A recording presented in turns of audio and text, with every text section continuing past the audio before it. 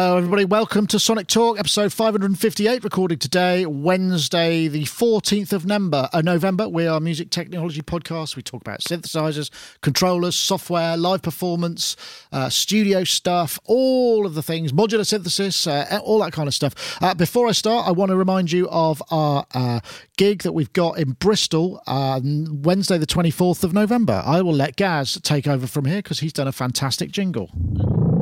Hello, Gaz here. Just want to tell you about the great Sonic State Live event that we've got planned on the 24th of November. That date again? The 24th of November. We got some special guests coming along. We've got Will Gregory from Goldfrapp, Adrian Utley from Portishead, Dave Spears from GeForce Software, and the inimitable Ty Unwin. They're going to be bringing along some of their favourite pieces of kit and giving little talks and demonstrations. But on top of that, we've got live performances from the Battery Operated Orchestra and Chris Calcutt, plus other special guests too. Now, it's starting 3 p.m, DBS in Bristol. Tickets are available now, but are extremely limited. If you can't join us in person, then please join us online. We're going to be streaming from 6:30 p.m, and also there's going to be a social media wall, so your comments will be available for us all to see, so you can join in no matter where you are. Anyway, Sonic State Live, what's the date again? The 24th of November. Come along if you can, or tune in. It certainly is. I want to say thank you very much to Gaz for doing that. That was great. And there we go. That link. Actually, tickets are moving quite quickly now. So there's only 2 weeks to go, and there's only a few tickets left. So I know that's a classic sales tactic, but literally it is quite limited. So bit.ly/Sonic Live 18 if you want to go there. Well, anyway, so let's introduce our guests. Obviously, we have a fulsome panel. Well, that first chuckle you heard there was Mr. Gaz Williams, who's in his garret in Bristol, his bass attic, where he looks like he's got the Medusa. Having lots of fun with the Medusa. I think it's amazing. I really think it's amazing. I think it's such an original idea, with the combination of the oscillators and all the different modulation routings, and how fast it is to set up modulation routings. Just hold the button and set the destination. All that kind of stuff means you can move pretty fast. The reason I've been playing with it today is connected with one of the topics later on. But there's many synthesizer options once you couple it with the performance stuff that you can do on the grid. I think it's because it's been getting like quite mixed responses. Well, as we've said, haven't we, that people tend, you can't make it too different, otherwise people won't do it. But I did a full review of it as well, but I think you probably find it's had a firmware update since then, hasn't it? Yeah, and this is running some beta software at the moment, and it's made a huge difference. It's so I think that their support of this, I think, is going to be really, really good. Their sequencer that they do has had loads of different sort of things happen to it over its lifespan so far. Yeah. So my thing, I think it's going to be well supported. So I hope it does, because it's such an original prospect, really. I think the sequencer still needs a little bit more development. But I would agree with that. I bet it'll come though, because Anyway, well, I could see what you've been doing for the last however many hours, but lovely to have you, Gaz. And thank you.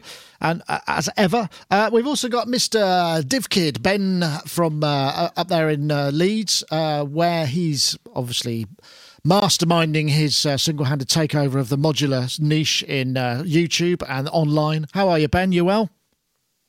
Good, yeah. I think that strategy's just worked like an idiot.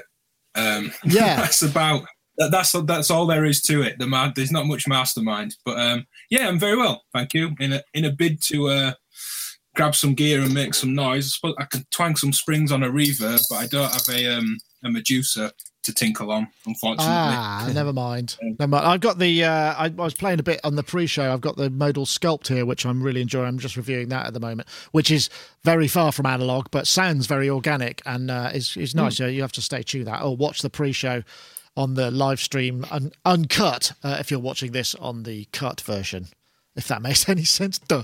But Ben, lovely to have you, and I'm looking forward to your input a little bit later on. What have you been up to anyway? Have you got you say you've been working hard?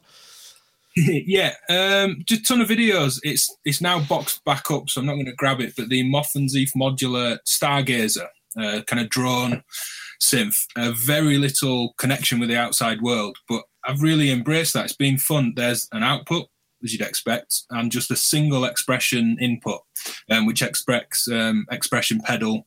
They sell these little LED jacks. It's a bit like having a theremin kind of on the side of the unit if you want to perform that way.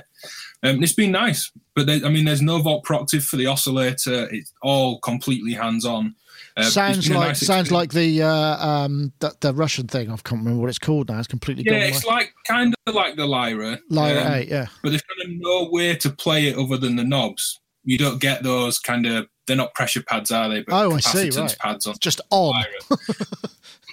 Yeah.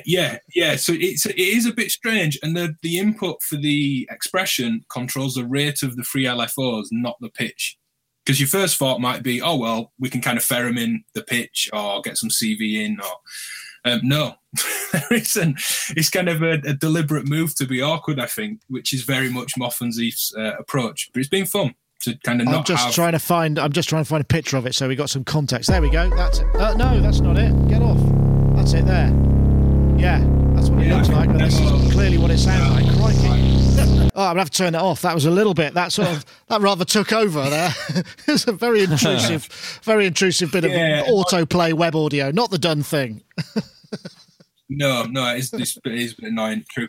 But it's interesting because this oscillator hits, it's all digital, hits a low pass filter, then a kind of bit crush section with aliasing and redux or downsampling and bit crush, then another low pass filter, so you can then control all that weird top end aliasing, and then a VCA that will distort, and you've got LFOs over the filters and the VCA.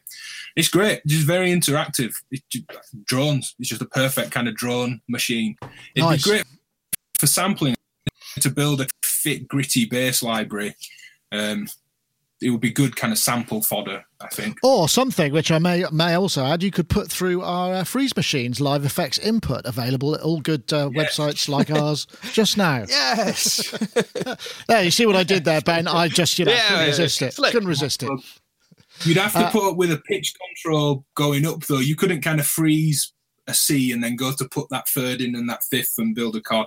But it'd be interesting. That's kind of how I've been using it in the modular, trying to freeze it in some sort of sampler, queue up some pitch change and build layers that way. It's just made me work differently. I've got to do the demo. So that initial kind of, it doesn't maybe do what everyone first thinks it will do, has forced me to embrace it, which has been really good. Yeah, well, it is. It sounds very much like the Lyra 8 kind of concept, which is like, well, it's this way or no. Sort of like some other Swedish manufacturers like Electron. It's our way or the highway, but they take it even further by not having any standards. Well, Ben, lovely to have you, and we'll look forward to speaking in a bit. We've also got Mr. Dominic Hawken, who you may remember for a couple of weeks. He's no longer a Sonic Talk virgin.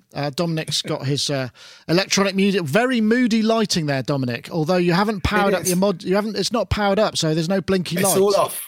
No, it's all off today. So it's all you've just got me. I thought I was the ultimate drone machine, Ben, actually, but we'll see how I get on. So it's all off. I've just been doing a bit of rewiring, and I just thought it's a bit too posh, too kind of showy, too flexy to have everything on today. So I've just got a couple of lights. Hopefully you can see me all right. Yeah. I've been. I was just trying to think what I've been up to. Continuing to do a lot of relaxation music and sounds, which has been fun for the app that I'm involved with, but also getting into a bit of DIY from old school studios. So the Spring Reverb reminded me. I just built a Spring Reverb with a preamp and some bits and pieces, because you can buy the tanks from eBay or whatever for about 15, 20 quid, different size tanks. And really what you need is a little preamp to amp the signal going in, and some kind of high impedance output to get into the desk. And they sound great, especially if you start filtering the input and the output a little bit. And also reamping stuff. A mate's got a 15-inch speaker cab that he uses, so I'm DJing or something. And so just taking sounds out of the computer or out of something else, sticking it out into the cab and then miking it up and recording it again, just to give it some movement and warmth actually in the room. You could even do it with your studio monitors if you want. If you're playing stuff, keyboard pads are really good for it. And what else? Oh yeah, echoes up behind me. up there, that Revox, it's an old Revox that I got, a Revox A from eBay ages ago, which you can use as a tape delay, obviously, like the Roland tape delays that you can get. You just put a signal into it and monitor it coming out. But I fitted a speed control that even does, this is too geeky, MIDI sync. You can actually feed the tempo into it. Wow, that sounds impressive. Which is really quite cool, because inside there's a little clock that literally just clocks. So if you start playing with that, and you can sync it up. It got a bit hot inside and blew a fuse, so I've just paused that for a moment. I've just got a twisty knob speed control. So yeah, it's been a bit of a DIY couple of weeks since I last saw you. Sounds like a lot of fun. Excellent. Well, thank you very much for the intro. We should mention that, of course, our sponsors of the prize this week are iZotope. You can win a copy of their fabulous RX7, which we've just used to great effect, because we had two mics when we record at the studio over there. There are two Omni mics, and sometimes, you get a bit of bleed, and we wanted to get some separation. We just did the de-bleed, and it just basically cleaned up one of the vocals. And literally, I'm stood 2 feet away from a guy who had a slightly quieter voice. My voice is almost as loud as his, and I'm gone, and he's there. It's absolutely magical. So anyway, if you want to win that, stay tuned for a little bit later on. So let's see, what are we starting with? Let me see. Oh gosh, yeah, we had Cubase, didn't we? Cubase 10 has actually been announced today. I know I'm dropped this in a little bit, but you know what? I was thinking about this, and I'm actually quite excited by Cubase 10, and I don't even use Cubase 10, and it reminded me of the days when I used to get excited about DAWs, and it seems to have dropped off a bit, that. But I think this is the video. This is Charlie McLean, who's got a fabulous studio in Berlin using Cubase 10. It's lovely, and this just basically sort of highlights the new features. But it's a nice track. This. Everybody's got a sub 37. It looks like. So new simplified side chaining. What else is there? There's some new. That's lovely place in MPE support, better MPE support, advanced MPE support even. Alignment, audio alignment. I think that's coming up now. Yeah. This is supposed to be quite exciting, but we don't know what it is yet, because this is just a When I put the show together, they hadn't actually announced it, so I didn't know what the features were. I had to scribble it down from all of the lower thirds here. Audio alignment. There's a new Vari Audio engine as well. Is it Vari Audio 3? What's it called? Yeah, version 3, Vari Audio. Latency monitoring. Sadly, it doesn't also come with a studio with a great aspect as this one, but, maybe if you work hard enough, you'll end up being able to afford one. So Cubase 10 just out. In fact, I was checking back, and it's just literally Cubase 10. There we go. Find out more. There it is. Looks like something went wrong. I'm guessing that's probably due to overload of traffic as everybody upgrades. I think it's about 85 quid up. I know. I'll come to you, Gaz, because I know you're an avid Cubase user, and you quite often do the upgrade reviews for us. I'm sure you'll be taking a look. That's right. And sadly, I was going to give a little hands-on report today, but the download, which was a 21.5 gigabyte download, just got to the end, and then it's something about exactly to do with the servers, so unfortunately I can't give a hands-on. However, what I know a few things about it that's worth mentioning. I think when they introduced the channel strip a few versions ago, the idea of that was actually really, really great. Just that you've always got a channel strip essentially, without having to sort of insert things. It's just always there, but you could swap things around, and there was a certain amount that you could do with it. But the channel strips had a massive upgrade this time, sort of a upgrade, but just straight away, I'm just thinking very smart move, because the way they've integrated it is very clever. So now they've expanded on that. I think it's going to make for a very nice workflow, just very integrated workflow. I did a project a couple of years ago. It was quite a big production for my standards, and I used. I've talked about this before, but I was just intrigued to see what would happen if I did a whole album project and only used the in-the-box Cubase plugins without any third-party plugins. An album come out sounding great. So I think the plugins are really excellent. It's so easy to overlook the stuff that comes pre-installed. But so the fact that they've kind of reworked that channel strip, though, I think is going to be a really big thing. The alignment thing is it looks like a vocal line. If you've that's actually really useful. That's just so useful. And it's quite cool. It looks really simple. You choose your track that you want it to align to, choose the other track, and then you've got a percentage amount of just how much it snaps to it, and you can. Oh, so it actually will do the. It's not a question of just taking a load of stems and making sure they start in phase. It's actually for lining up vocals and takes. It uses the Vari-Audio. It conforms it. It uses the Vari-Audio. Okay. And you can. There's a few things that you can weight the algorithm towards sort of speech, and I think there's a few options that you've got. But you can decide whether you want it to try and move things in time rather than time stretch. So right, okay, so slice it rather than stretch it. Yes, yeah. So, but it's all pretty much what clicked and you're done.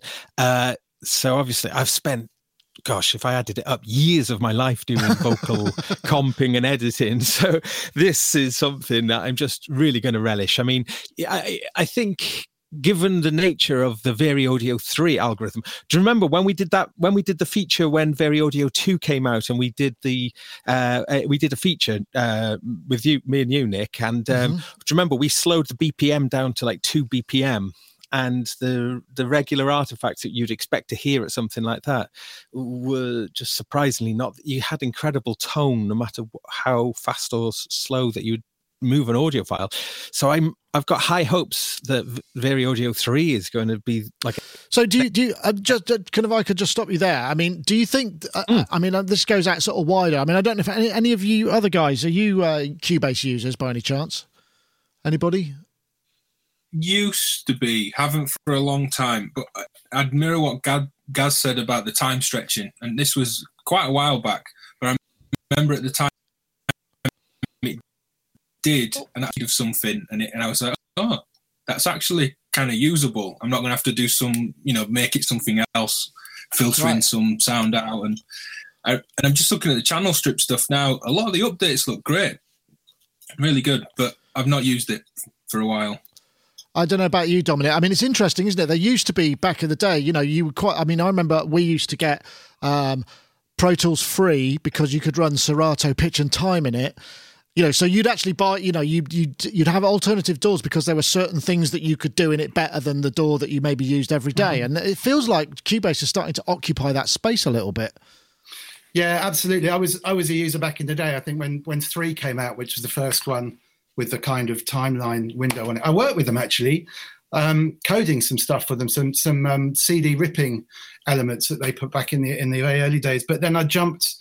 When Apple bought C-Lab, didn't they, or whatever they were called at the time, and then created Logic, I jumped ship to Logic at that point. They were an amazing company, and I'm sure they still are, actually. Very, very independent, unique. They were writing the software, pressing the software, distributing it, racking out, and the van would come up at the end, fill up with boxes, and it would go out. And that is quite exciting, actually. I've been looking to try and find stuff that's going to change my workflow a bit. And I do know Logic. I'm very comfortable with using it, but partly getting into some of the external stuff like the Deluge or whatever, and some of the little modular stuff is forcing me to kind of think differently. And I'm creating different sounds and tracks now. And that's one thing that might entice me. It is PC only still, right? Isn't it? Or no, is but it's Mac as well. Mac and PC, yeah. Well, there you go. That's been for a while, yeah. Really, I mean, I completely lost touch with it, and just jumped in with Logic. So yeah, that is quite tempting. I mean, the stock Logic plugins are good as what Do you know if it supports VST2, or have they dropped it completely in 10? I think that's what that was news, wasn't it? That they were going to drop the VST2 support by a certain time. I don't remember exactly when that was. Perhaps the chat room will remember, but I think we discussed it some time back, but I can't remember what the actual deadline was. But yeah, I mean, it's just so that everything will be 64-bit and all of that stuff. You can upgrade from 9.5 for 85 quid, 136 from 9, and, cross-grade from Artist. And, it seems like, I suppose, I don't know, Gaz, do you think it's a big enough upgrade? I mean, because a 10.0 is traditionally the big one, and people are already sort of moaning that it's perhaps not got these killer features. It's more iterative than big, but I don't know, because some of the other ones previously have been a little even more iterative, right? Yeah, I mean, for probably about four or 5 years now, Steinberg have been doing this thing where there's a 0.5 paid upgrade, so it's virtually like a yearly upgrade with Cubase now, where I think it's more or less a 2-year period between big ones and a 0.5 halfway through. So I guess it's almost like not a subscription model, but like the 0.5 upgrade being a paid, like yearly installments. I think that possibly has meant that the abundance of features you get maybe get spread across those stages, but and traditionally, the 0.5 upgrades always provided loads of cool stuff. So I think it's got so much stuff in it. I remember when Reason 10 came out or something, we were talking about the advert was just going more and more and more and more. And I think it's more like taking what's there and just fine-tuning it, honing it, like I mentioned with the channel strip, making the channel strip really look very appealing. And it's easy to get complacent about things, but I mean, to the cost of like the Vocalline or something like that, a third-party piece of software, you would probably pay what you would pay for the upgrade or more. So I guess how important seems. No, so I guess the thing is if whether you're a pro user or an occasional user, if you're an occasional user, you may not want to go for the upgrade features. You might hold off for a while and upgrade later. But yeah, I suppose.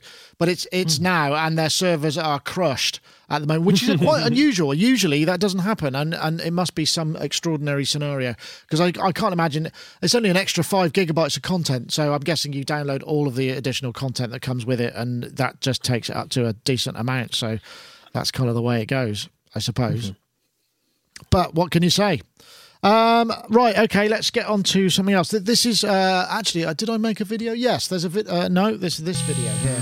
This is Raoul's World of Synths presents, and this is audio modulation, AM synthesis technique, and this is more of a technical than a musical display of how you would use one LFO to modulate the amplitude, so AM modulation rather than FM modulation. We're quite familiar with that FM modulation, but if you modulate amplitude at audio rates, you get a different sort of set of tones, and sort of a bit more discordant, or you have to be more mathematically precise to get beautiful things out of it. And this was one of the things I brought up that DivKid Ben said, no, you can make it sound. That's how I tempted him onto the show by saying, no, it just makes a load of tot noise. But and it's interesting. And this was actually inspired by, I found an article on Sound on Sound, which is by Gordon Reed, who is Sound on Sound's kind of synthesis specialist, and he's written, as is his way, a very specifically technical and very fulsome explanation of how you use AM modulation. I seem to remember what I like the amplitude modulation for that yo-yo sound when you modulate the depth. So if you modulate the amplitude depth of a filter at audio rates and you modulate that, you get a very unique filter sound. But I'm guessing if you're doing it with pitch, there's other side of things that you could do. So I wanted to sort of start with that AM as a concept, and then maybe kind of move on to what's the latest synthesis trick you learned. But we'll start with Ben. So, Milor, if you'd like to make the case for AM and how you could use it musically, you have the floor, sir. Yeah, well, like FM, it's just about getting it in tune. It certainly can be dissonant, which can be great for percussion. It's not particularly tuneful, but get that through a VCA, nice tight envelope. You've got a nice clangorous percussion sound. But unlike analog FM, which to me makes it safer for kind of jam wave or studio, you don't get that pitch drift. Like when you've got two oscillators, one frequency modulating the other, you're turning up that depth of modulation and that pitch just starts to come up, which, if you're playing against anything else in tune, is like someone going up to the guitar and turning the machine head slowly up while you're playing, which is just horrible. AM won't do that, but it's just about getting the oscillators in tune. And if you can make the modulation track, so say you've got a saw wave going into a VCA, you've another oscillator, say a sine wave, if you can make them play the same sequence and then get them in tune, And like FM, octaves, fifths tend to work really well. You get some really gorgeous melodic kind of tones. But it's about that modulation tracking. If you get a nice tone and then start to sequence one of the oscillators, it's kind of all over the place because all the ratios are off. But it will be the same with FM. Right. Yeah, so it's about getting the tracking of the modulation source and destination. Yeah, right, okay. Scale. Or keep one oscillator droning and sequence the audio rate modulation, and you'll get different tones while the kind of bass pitch stays the same because you've left your input, just droning with no control. I really like it. It's something to check out, and I forget which album it is, but one of Nathan Moody's latest albums, All on Buchla, has a lot of really gorgeous synth tones, and I remember kind of going to compliment him and talk about this thing and try and embarrass him with some nice words and all that kind of thing. And he said, there's barely any FM on it at all. And I thought it was. I thought, oh, this is all Buchla, FM, West Coast kind of stuff. He said, no, it's all AM because of that tracking. It will play more melodically because I can push the modulation without any weird pitch drift that comes with it. Ah, okay. It's nice on LFOs as well. If you drop the rates right down, which is going to be my follow-on, what's the kind of nice tip you've had recently? If you want more complex modulation without, some crazy digital modulation source, if you just run an LFO, just standard low rate, sine, triangle, whatever, through a VCA and put another LFO to CV the level of the VCA, you'll get a more complex moving shape out of two very simple sources. And that works really well. Ah, nice. Thank you very much, Ben. That's killed two birds with one stone. I think you can rest your case, my lad. I'll come to you now, Dominic, because you've got modular system behind you. Although I have to say there are no patch cables in it. That was a big mistake. You're going to get so much flack now. You need to put some quickly. But yeah, thank goodness for that. Yeah, there we go. And they're all used for routing amplitude modulation, no doubt, right? You're muted, by the way.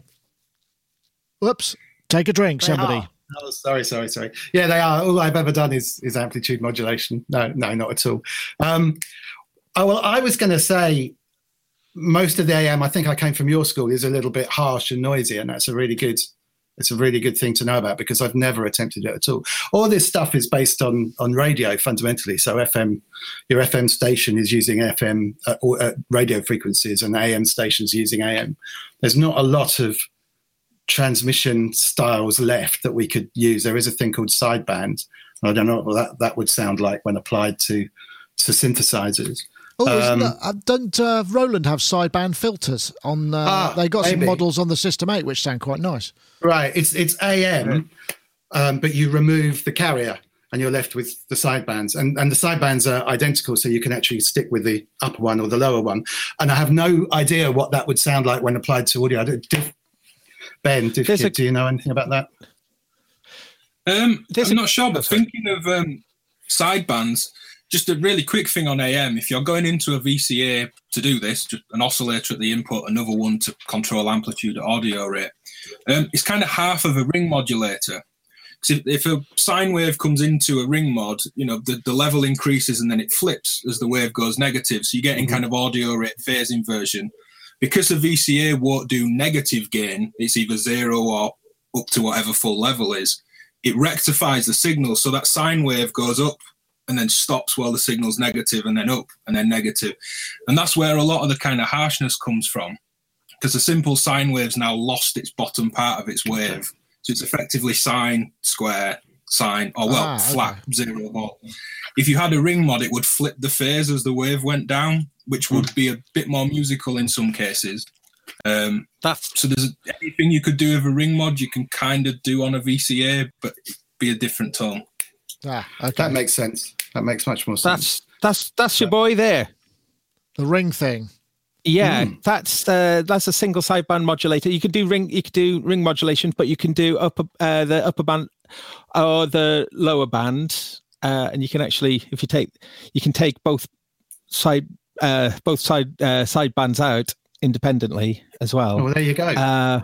And it's a lot of fun. You can do all sorts of really weird stuff with it. And this one is quite interesting because it's also got a tune control where it'll tune the modulator into whatever your incoming signal is. So you can get like a certain degree of musicality out of it. So maybe like your root is very strong, but everything off that then gets kind of crazy. But being able to have a certain amount of musicality with the tune thing, it really transforms it from the kind of more abstract sound effecty type thing into something approaching musical. Right. Got you. That's the problem. Well, there you go. Sorry, I was just going to say. Well, there you go. That's. Hang on, let me just carry on. Yeah, you go. That's it for transmitting. I think if you're applying radio style stuff back into synthesis, there isn't really anything else, because since everything else has gone digital, all they're doing is transmitting ones and zeros, which is very similar to what they're doing in synths and stuff now. So I don't think there's any more left. I mean, from my side of things, I only really use the modular. I was just going to say that the synth tricks that you're talking about, because I'm by no way an AM synth specialist or understanding things.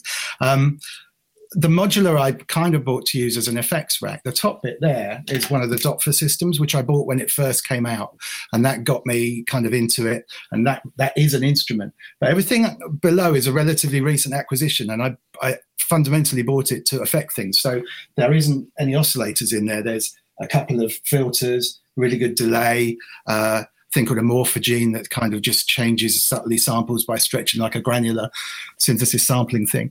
And I don't really tend to use it as an instrument. And that's one of the tricks that I've found, is taking stuff out of the computer or whatever and sticking it through there, be it a vocal, synth, bass or whatever.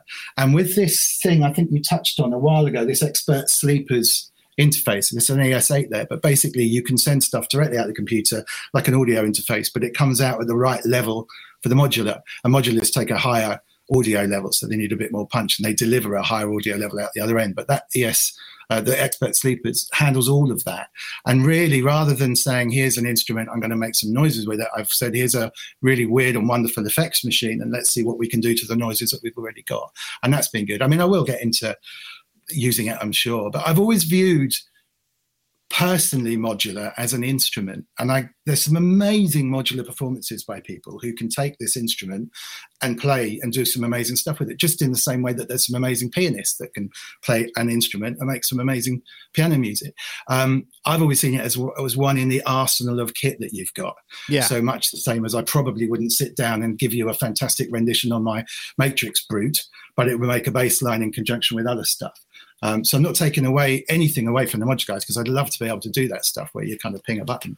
But for me, it's a instrument as part of everything else, I think. So that's kind of where I'm at. Oh, the other little thing was noise as a modulation source, and I don't know if that's widely used, but using a bit of white noise or whatever as a tiny bit of modulation source for something can lead to some interesting results. Yeah, no, you get some lovely stuff. I've been using that on the Sculpt that I've got over there, because you can wave shape the one oscillator bank into noise, and when you FM with that, particularly when it's got a little bit of pitch left in it as well, you get some really lovely tones. Right, so Gaz, I mean, Amplitude, you've done your ring thing there, but I mean, you've just been getting into Medusa. I mean, have you found any little synth techniques that you kind of go, oh, that's something I've not tried before? Oh, with this thing, loads of that. I think when you use this it's kind of like a kind of play mode here between monophonic, paraphonic 1 and paraphonic 2. On the paraphonic 1 setting, essentially you've got pairs of oscillators, one analog oscillator and one digital oscillator as pairs, and you've got like 3 voice paraphonic. I'm finding all sorts of interesting stuff there with sending audio rate modulations to the pitch controls of either of one of the pairs of the oscillators, but actually using the mixer as a performing with the mixer, and oodles of reverb, of course. Of course, yeah. Well, that goes without saying, yeah. Yeah, which always feels so luxurious to do that. But Yeah, because I mean, some people were criticising the Medusa as sounding too dry, and I was thinking, well, it is. Well, it hasn't got any effects. Yeah. I mean, well, yeah. So's the Jupiter 8, but yeah. No, that's interesting. I'll tell you one thing I was doing, because you've got 6 oscillators, you can use LFOs to modulate different pitch intervals that come in and out of a voice or envelopes. So you can create these incredible harmonic sort of evolutions on a single note. Yes. And looping envelopes, but you've got 5 envelopes, but you've got a delay control of each envelope. So actually using a delay control as a performing tool, flicking on between the different envelopes and having lots of different things coming in different. That's really good. And messing really with the delay. That's something I haven't done before. Well, the one I've did, and again, this was on the Sculpt, and it's not something that I've not. I think I've done it before, where basically all of the LFOs are, you can have single shot mode, and if you set a single shot LFO to random, and so every time it's triggered on a note on, that voltage or that control voltage every time a note on is effectively a completely random and unique voltage. So you could use that to randomize things from there. So every time you play a note, something random gets sent out. So that could be to a balance of oscillators. It could be to, maybe a slight variation in the decay level or whatever. So you get that kind of, particularly if you're doing fast sequence, if you've got a little bit of random there, then you're ending up with it not sounding very machine. It won't sound machine gun. It'll actually move around a bit. Every time a note's triggered, it's a random voltage. So that's a trick that I learned, I implemented quite recently, and I thought that worked quite well. And you could do that with the position of, say, a waveform as well, if you've got a continued various waveform. So the timbre will, you don't have to make it super wide. It could be quite narrow, but lots of variation between that gives you this sort of sense of sounds more analog because you're introducing error effectively, if that's how you want to use it. So that's a good one. Can I just say another one I was just doing with this one was with that play mode, and people who use Volcas, like the Volca keys, will certainly, and the Volca bass will know this kind of trick, is when you change from like monophonic and then have the sequence going and then switch it back and forward, the play mode, so the sequencer is contracting in and out from a monophonic line into a paraphonic line with lots of harmonies, but just sort of using that as a performance tool, sort of like bringing it in. Oh, now we're rocking. Ben, I think you obviously got a little bit of a spark there as well. Yeah, no, the thing you said about random, that's the first patch. I tend to do a lot of one-to-one Skype sessions with people and things, and I often get people saying, I've watched these shows you've done on random, but I don't like random bleeps and bloops. Oh, how about random video pauses? There we go. Try again. So people said, I'm not into this random bleep and bloop stuff, so I don't want any random modulation. It's exactly what you said. It's almost like a humanizing voltage to apply to things, and not clocking a sample and hold, doing it per gate, or like you said, with a one-shot LFO per key press or per MIDI note or something. And if you've got lots of random sources, you can make some gorgeous and lifelike things. Imagine a bass player, Gaz, as great a player as Gaz is, he can't play every single machine like every single time. Nor can a drummer hit that snare drum exactly at the same velocity in the same place every time. So if you've lots of random modulation for, like you said, pulse width, for wave shape, cutoff, decay time, level, resonance, and just really tiny little bits, lots of attenuation, repeated notes sound really musical, kind of chuggy 16th note bass lines and things like that. Yeah, using a machine to not sound like a machine. There we go. That's a way to do it. All right, I think that's probably enough on that topic. I'm going to just now bring in a message from iZotope, because we now have, obviously, this is the portion where they get to give away a copy of RX-7, which I will pass this on now. This is what RX-7 can do for you. RX continues to be the industry standard and leader in audio repair for music and post-production. And with RX-7, we've introduced groundbreaking new ways to quickly and easily fix and manipulate audio. Take the game-changing Repair Assistant, an intelligent helper that can detect noise, clipping, clicks, hum, and more. Also new in RX-7 is Music Rebalance, a powerful source separation tool. Drums too loud? Vocals not loud enough? Let's fix that. You can also create instrumental versions of songs by removing the vocal elements.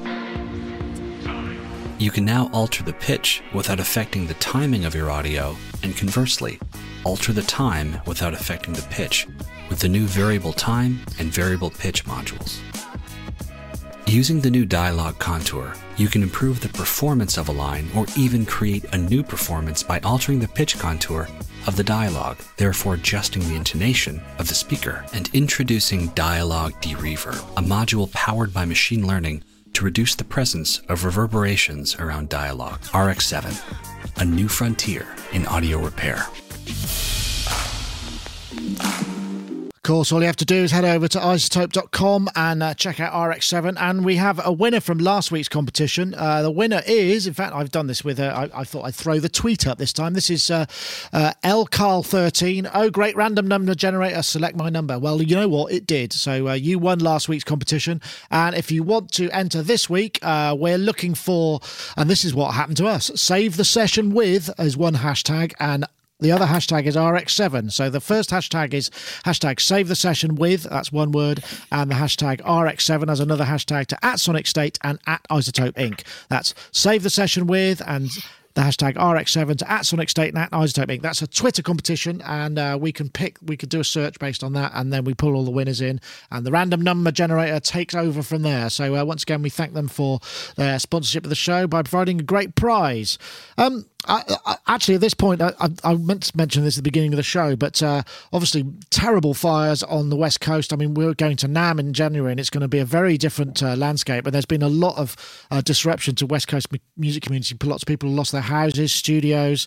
A chap called Richard Gibbs lost his Malibu home to the fire. I mean, fortunately, loss of life has been, while great, it's not been as huge as the disaster would be. So condolences to anybody who's suffering and perhaps having their creative lives completely disrupted. I mean, obviously, it's nothing compared to loss of life, but it still can be very. It's a very traumatic thing. So all. Props and good vibes to you lot out there, and we'll pray for rain for you. Okay, well, let's have a look. What's next? Yeah, the Groove Agent 5 thing. I didn't really kind of go into that. That's part of the Cubase. That's part of the Cubase upgrade. I mean, you get SE5, Groove Agent SE5. Groove Agent 5 came out just previously, which is the sort of full version, which is massive sound library, massive sort of grooves, and able to mix completely different kits up. And these things are, they're quite long in the tooth. We've got to version 5. There's obviously the Stylus RMX. There's BFD, which is another great drum kit and groove generator that people use a lot. Toontrack, Easy Drummer, Superior Drummer. So like I said, Spectrasonic. I just wondered... because I always found that people would say, "Oh yeah, I use it." I know Dave Spears uses Stylus RMX, and people use BFD. I wonder if any of you guys use that kind of sort of the rhythm section plugin that like Groove Agent supplies, just to sort of get things going, because the amount of tweakability and realism is really huge now. I'll come to you first, Gaz. I mean, I know you've got access to real drummers and stuff, but I know you're a Cubase user. I mean, we've looked at Groove Agent, hasn't it? And it is quite impressive, isn't it? I mean, are there any others that you use, or I mean, where do you find them? Because people tend to think of them a little bit as sort of auto accompaniment, but they're really not about that, are they? I use Machina inside of Cubase a lot, so the Groove Agent thing. Well, but Groove Agent does have like a particular advantage if you use it inside of Cubase, in that you can drag things from the timeline directly into it and have this relationship there. That's I know some other things. I think Impact XT in Studio One version 4 does a similar thing. So having it integrated into the DAW itself has lots of benefits. And Groove Agent is actually there's lots of innovative things in Groove Agent that may be easy to overlook, and in many ways it does offer a very to a full-blown thing like Machina. So that's just referring to the SC version. Obviously the full-blown one, as you mentioned, it's an enormous library, I think, with that one now. And all that sort of multi-mic mixing and switching out drum. I mean, it's really clever stuff. Yeah, I remember getting Superior Drummer 2, gosh, a long time ago now, probably 10 years ago or something, maybe a bit less. And just being utterly overwhelmed by the amount of different mics they'd put up, and the mixing desk was incredibly complex. And I sort of recoiled a bit from that sort of stuff, I suppose. I love working with real drums, so that will always be my first port of call. But actually, I find now using simplified versions of those drum libraries, like the ones that are part of Machina, like the Abbey Road ones, but just in the kind of Machina workflow, I find those kind of things more satisfying for me, because I can just it's just there's a minimum amount of fuss with it. Because I mean, you could spend almost as long tweaking one of these plugins to get the drum mix right as the real thing. Yeah, so I mean, that's the thing. I think for me, if I was going to put the time in, I would do it with real drums. But so if I'm not going to be using real drums, I'll actually want to use the benefit of using the computer for the convenience side of things, you know. But Groove Agent, as I say, is I really liked the very first ever Groove Agent, because it was done like a kind of old-fashioned drum machine, and you had like a slider for different genres, and a bit kind of corny in some ways, but I really liked it. That was before it sort of transformed into the more MPC-like kind of workflow, if you want to call it that. Yeah. But definitely want to, again, if you're a Cubase user and have overlooked just the SE version, definitely check that though, because that's incredibly powerful just on its own. Yeah. Dominic, are you? I mean, stuff I've seen your jams they're very much sort of constructed kits, so less of the sort of real live drum. But there must have been kind of gigs in the past where you know, as with all of us, you know, usually when you're asked to remix things, you remix them with a kind of electro kit or a kit that has a sort of a now sound. But quite often you might need an authentic sounding real drum and don't have the option to record them, right? Yeah, I mean, I'm not a massive fan. A bit old school. It's a bit vegetarian sausage for me if you're trying to make real drum sounds like that. But absolutely, not everyone can go out and record a drum. Really good drummers are few and far between, I think. I mean, you can now send your tracks away and get remote sessions done with some really good drummers, which is worth thinking about. And their kit's obviously mic'd up perfectly, and they know how to get the best sounds, and that can be an alternative. But I haven't really. We tended to do a lot of programming on the productions and remixes that I did, but we used percussion live, which makes a massive difference. Amazing percussionist called Louis Jardine, who worked with Trevor Horn. Yep, he's the guy, isn't he? Yeah, Grace Jones. You know, yeah, I mean, he's just amazing, and he's really good for his stories as well. You just get him in and get him to play for half an hour, and then get him to sit down for the rest of the session and tell you the stories that he knows. But that made a huge difference. I have used the dub stuff that I was doing, not so much but real drum samples that Matty produced, who's a really amazing sort of dub guy, where they'd sampled really lots of mics, as you say, a really nicely laid out kit with different miking and different velocities, and that made a huge difference. But I'd always try and steer away actually from trying to make pretend live drums and go and use something else, you know.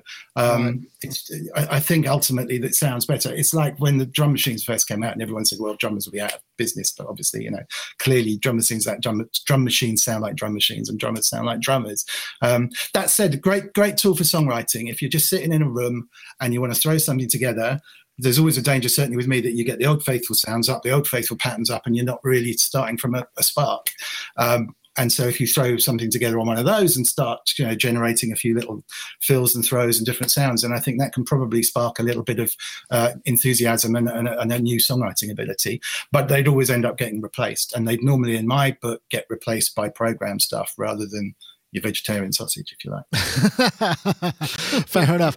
Ben, I know you are actually a drummer, so you know you probably got mixed feelings about it. But then, you know, recording your own kit, I know you got electric kit, so. Yeah. Well, the last kind of big lot of gigging was all MIDI kit. That'd probably be my thing. Coming from playing drums, I'd probably MIDI it into some sort of contact library. You know, great. There's a ton of really good contact libraries, and then I've got the advantage of being able to change the feel if I want afterwards. But I really like them. We've working in college. Well, not anymore, but the job I had in college, Logic's drummer was very useful. And it's a little bit kind of cheesy, and I was a little bit snobby about it, I guess. Someone would go, oh, I'm using this, and I'm like, what is it? And you look at it, and it's, oh, they're using James, R&B session drummer, or go pick Rob, the 80s glam rock superstar or whatever, but just for them getting ideas going. And I think for people writing that don't program drums or don't have a drummer to hand, to just be able to move a slider for a fill or for a pattern to be busier or louder or quieter or more dynamics, less dynamics, I think they're great tools. And a lot of them, you can kind of tell what they are at the end of the day. I would want to replace them, but yeah, I think they've got their place. Actually recording a kit, if I didn't have the MIDI kit, I probably would use it. Just a case of I need to just get a groove in this because I want to lay another part down, a guitar part or something. Because, we don't all have a kit mic'd up and ready to go. No, well, that's very true, yeah. Very true. I mean, I know a lot of people, or some drummers anyway, use electronic kits with stuff like BFD where they can just build the kit they want. And I don't know whether many people are using that live because, I mean, obviously that sort of might be a bit counterintuitive. But, I mean, you imagine a Mac Mini with BFD on it and a multi-output kit where you've just got kick, snare and a stereo mix out to front of house. You've got a pretty realistic, and they're getting so good now. It's usually the cymbals where they really die, or where you're sort of hitting toms, you're getting that machine gun effect. But that stuff is almost a thing of a past now. I mean, that doesn't really have. We had one sounds for a while, and that was BFD, maybe version 1 or 2. Yeah. I just have to move over. I was using Ableton, all electronic kits we'd built up, a little bit kind of Massive Attack-ish style-wise, but there's just one sound that needed acoustic sounds, and it was, do we use the kind of crappy one that's in the... Do we just use BFD for a track? Ran okay. So, yeah. Job. Sorry, we're losing a little bit of bandwidth there. Hopefully, it'll the pipes will grease up nicely, and we'll get back to that. So, what's the thing, Nick, with round robin sampling? There's something about like if you hear the same sample again, exactly the same sample again within a sort of period of time, it sort of jars. We kind of notice it, even though so you have to. I don't know. Is there like a psychoacoustic rule that says it has to be more than 9? I mean, there quite possibly is, Right. For the untrained ear, I'd imagine, yeah. Sorry, it depends how fast they come round. I was talking to Mark Verbos about an old Buchla random generator, and we won't get back into that. But that was a preset number of values. And he said even when there's 256 of them, if you're firing away a machine drum with it, you start to hear the pattern emerge. And you're right, Gaz, with the round robin, it's how fast it's played. If you're doing a snare roll and there's only 8, well, you might get 8 notes within 2 beats, or a bar, or 1 beat if it's a 30-second note burden. You do hear it. And I don't know how you get around that. But I guess if it's played, you'll also be triggering multiple velocity layers as well. So yeah, you kind of... Yeah. I guess. I did an interesting experiment. I took a 1-bar loop from my Vermona DRM, just a very, very simple boom bap kind of sort of pattern. And then I recorded it for like about 3 minutes playing the same pattern. Then I copied and pasted the loop so you could toggle between just the looped one or the one of the same pattern playing, and just ask people which one do they prefer. Listening to the same pattern with us, and everyone absolutely prefers the non-looped one. And it's just quite interesting because that's obviously an analog drum machine. So you will get variations. I mean, MIDI's got plus or minus 10 milliseconds or more. If you line up the beats, ostensibly they're the same length and attack. Everything is the same, but when you zoom into the waveform at a sort of and looking at it at a sample level, you can see they are quite different. So again, that thing of just randomization, folks. Yeah, I guess. Yeah, it is, isn't it? I'm feeling a show title going on. I can't think what it is, but randomization. Randomized vegetarian sausages. Randomized vegetarian sausage. Yeah, randomized vegetarian sausage. That could work. We'll have to see about that. But it's in there. It's written down. Thank you. That'll work as a starting point. We've actually got the sausage variations. Enigma sausage. Yeah. Anyway, let's not go. So there were actually more topics, but we seem to have kind of got quite far in. Is there anything that anybody really, really wants to talk about that before we end the show? Did you just raise a finger there, Don? Yeah, I just wanted to come back on the randomization thing very quickly.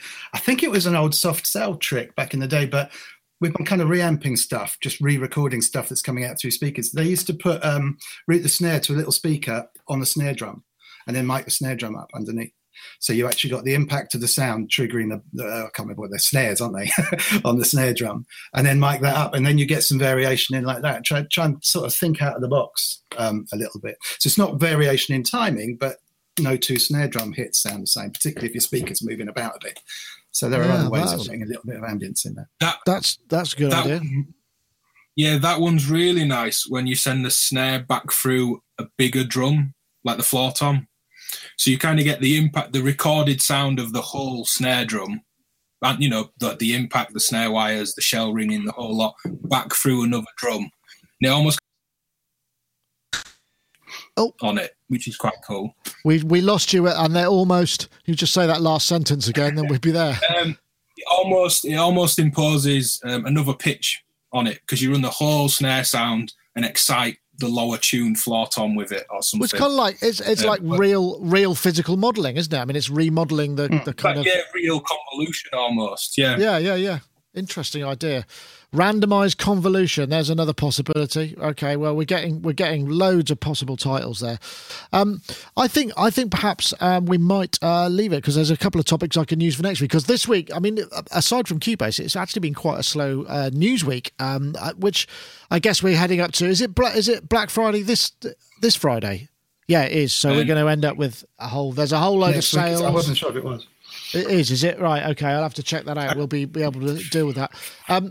Okay, well, I think on that note, we'll leave it for today. I would like to apologise. I forgot to press go on the Facebook record, but hey, I'll upload it later. I'm sorry if anyone was waiting on Facebook for that, but you know where you can go to get it, elsewhere. So hopefully you came over and it was all right.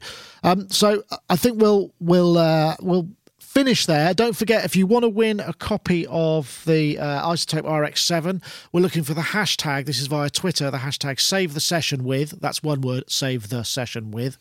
And the hashtag RX7 to @SonicState and @iZotope Inc. So good luck if you're going to enter that competition. And don't forget, if you want to get tickets to our Bristol gig, which is on the 24th, that's Saturday week of November in Bristol, Sonic Live at DBS Music Bristol, of course, bit.ly/Sonic Live 18 will get you there. And there are literally, we're down to the last few tickets. So it'd be nice to sell out, but hey, there'll be plenty of people there anyway. But no, that's not what I'm supposed to say, is it? Buy the tickets, for goodness sake. I want to sell out. Right. Okay. So that's it for this week. But Ben, thank you very much for joining us and imparting your peculiarly modern knowledge as well as all your drum stuff. I hope your bandwidth is going to hold up long enough for you to be able to actually say goodbye. But we'll see. Somebody's downloading. Yeah. I'd lost you then, but yeah, thank you very much for having me on. It's great as always. And chatting. Always a pleasure to have you. Don't forget, check out Ben's stuff, DivKid video on YouTube. Lots of stuff there coming and about to come, and also already up there. I don't know how many videos he's got. It must be in the hundreds, if not the thousands. So do check them out. Also, Dominic Hawken, thank you very much for joining us as well, taking time out of your schedule. I hope your Studio Rewire comes back all as you hoped it did. I guess that's the next test, so. Isn't Fingers it? Crossed. Yeah, Were you wiring? No, thanks for having me. Do you go the EDAC route, or are you just going point to point? Point to point and a big patch bay. Well, 3 big patch bays, actually. Is that Bantam? So yeah. TT patch. Horrendously expensive way of wiring everything up, and then at least you sort of plug it and forget it. But yeah, the cables and all the rest. Anyway, that's another thing, isn't it? Maybe make a video about that. But no, thanks very much for having me. Really enjoyed it. Anytime.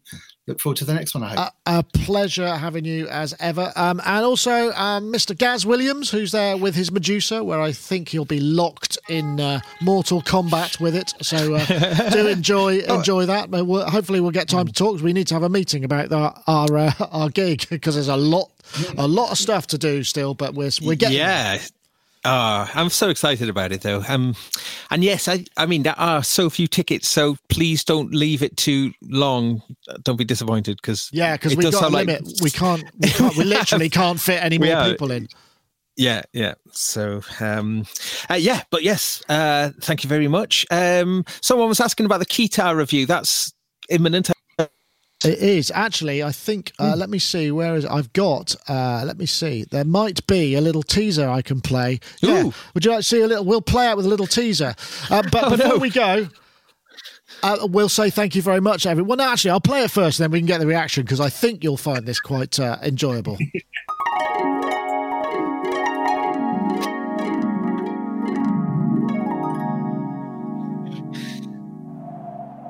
This is the sort of cutaway rock and roll. This is how you might use a keytar. We've got the dry ice out and everything.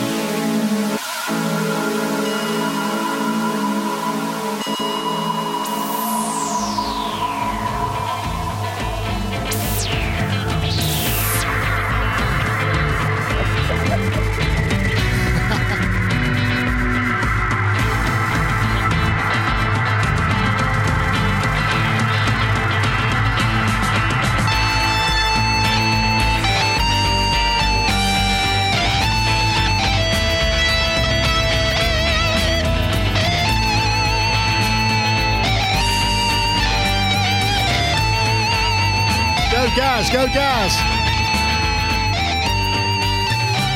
Well, that's a little bit of a taster. I won't play it all because it's a 3-minute section, but that's going to appear in the video to just sort of, if you didn't know what you might want to use a keytar for, there are some suggestions. So anyway. But folks, thank you very much for joining us. We'll wave our way out now. Thank you. We'll see you all next week. Thanks very much for watching. See you next time.